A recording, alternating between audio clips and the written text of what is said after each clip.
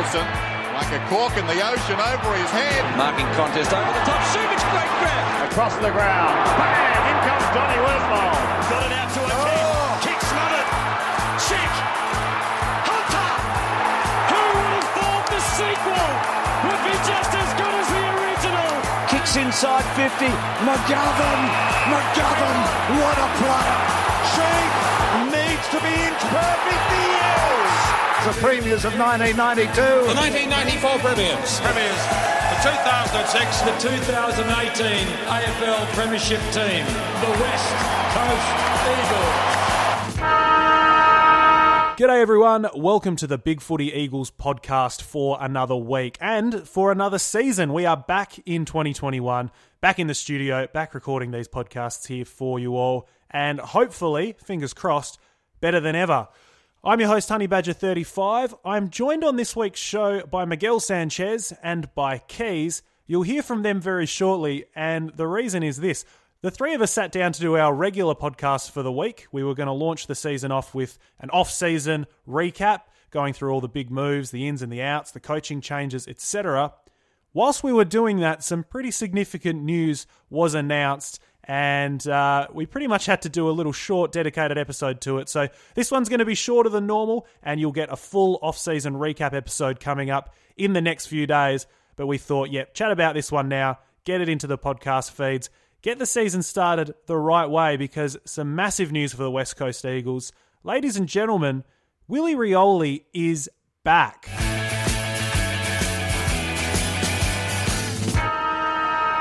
So today, the Eagles fans, the AFL community, and Willie Rioli himself have all found out that we've got a result. We have a result in this doping ban situation. It's been hanging over the club for a good 18 months now, but we finally know Willie Rioli, a 2-year ban, of which 18 months have already been served. Basically, it puts him at a return to training on the 20th of June this year and a return to AFL action on the 20th of August 2021. Miguel, we have been following this one very avidly throughout the off-season. It's been a pretty frustrating, drawn-out process, but we have a result. 540 days later, here we are. Willie Rioli is going to be back this year. Yeah, it's great news. It's really, looking at it, I think it's probably the best result we could have hoped for. The delay was obviously really frustrating for us and would have been absolutely excruciating for Willie. And I think that reflects really poorly on the whole system, and hopefully it's a bit of a catalyst for change in that regard. And Trevor Nisbet's hinted at that a bit in his press conference today. But the actual ultimate result is that we potentially get Willie back ahead of the finals this season, which is really better than I was hoping for. And you could see him potentially coming in even off very little preparation and being a part of a final series. So that's a great result. And it's just going to be fantastic to see him back in Eagles colours, I think. So to go through the actual, I suppose, formalities of the charge, there were 2 counts of urine substitution and then one of a positive cannabis test. A lot of that's been out there for a while. And the thing is, we've kind of known that the 4-year maximum, probably no one expected anything better than 3 years, I would have thought, for a while. But Keys, because this saga has dragged on for so long, and the longer it's gone, I guess, the more people have started to really sympathise with Willie at a personal level and start to get on the back of the AFL and ASADA for mishandling the situation. But were you expecting anything like a 2-year return? He can come back fairly soon, especially to training. This is a really big deal for the club and a big deal for him personally. Did you see this coming in any way, Keys? Not quite the way it was. No, I thought perhaps 30 months was perhaps going to be where it landed, and that would rule him out effectively for this year and allow him to come back next year. And that's where my thinking was that they'd sort of bring it down enough to rule him out for this year, but then tack on 6 months, which just sort of made it look a little bit meaner and perhaps rule out an appeal. That we got it down to 2 years is, must have been some fairly good sort of arguments behind the scenes to do that. And then I think they've played a little bit of shenanigans with the dating of when the ban starts to bring it back to August 20, which is the day of the test, rather than either the last day he played against Essendon or the day he was notified and pulled out. So we've definitely got the bonus 3 weeks, which I think is a nod to some of the delays. The importance of that is it opens up the possibility that he can play the last round. And that means he's certainly a chance for finals. I mean, if they had a data that from the day he got pulled out, he would have been having to come back midway through finals, which would have been really, really awkward if we were still involved. Now, given he can train with the club for 2 months beforehand, he's got a really good little batch there where he can do a mini pre-season, get himself properly fit, get himself involved in drills and everything like that, and be ready to come in and play finals. And if we can sort of, wear about and things like that, it's a pretty nice boost to have a guy like Rioli perhaps come into the side on the finals, nice and fresh, and probably fairly keen to repay a huge amount of faith that the club and his teammates are giving in him, because I love the guy and things like that, but he did something really, really dumb. But they all stood by him, and he needs to repay that faith. You mentioned there it would have been tough bringing him in during the middle of a finals campaign, which of course it would have been. It's high stakes footy, and you can't really bring in anyone who's underdone.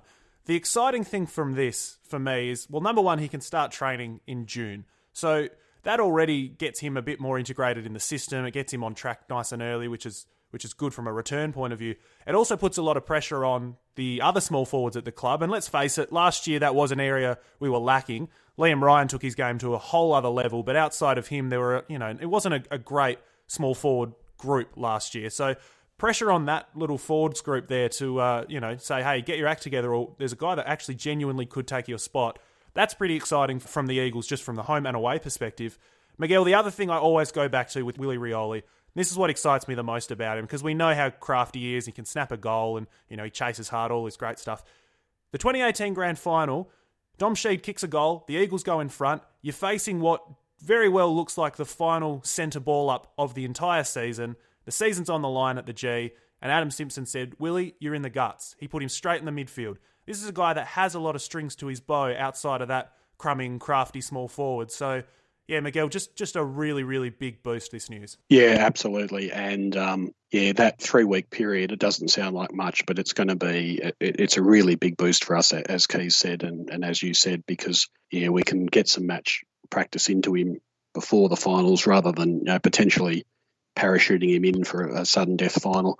I was just looking at the Waffle fixtures. We've got the Beagles playing Claremont on the 21st of August, which I think is the day after his ban expires. So even if we don't bring him in for that, the final round game at AFL level, he can play Waffle footy that week.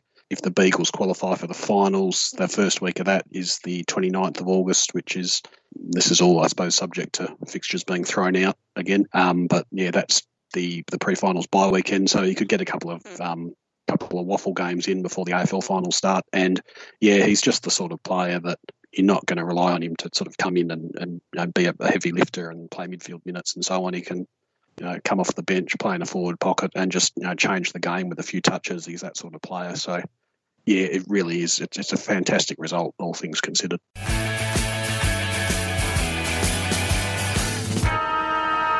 There you go, guys. A short podcast today about Willie Rioli. The news was just too big to ignore. We had to have a little bit of a chat about it, but we've got a full-length episode of the podcast back to regular weekly service. It's coming your way in the next couple of days. Full off-season recap, so we're talking the players in, the players out, which draftees we liked, what's going on in the coach's box, what's going on with the uniform, the rule changes, all of that. It's all coming your way next few days, so keep your eyes peeled to the podcast feed for that one. Wherever you're listening to this one, it'll show up there at some stage in the next couple of days. But all in all, guys, we are back for the season. We're going to be churning out the weekly podcast as normal, try and fit some more interviews in as well, a few commentaries down the line I would suggest coming your way too. So until then, guys, follow us on Twitter at WCEBFPod. We're on Facebook as well. You can find us there. You can find us on Apple Podcasts. You can find us on Spotify. Give us a rating. Give us a review. Tell a friend. Tell your parents. Tell the bloody dog. Tell whoever you want. We are coming your way back again in season 2021. Lots of weekly content and plenty more as well. Until next time, guys, I've been Honeybadger35. We've had Miguel on. We've had Keys on. You'll hear from all three of us very, very shortly. We'll see you then. Bye now.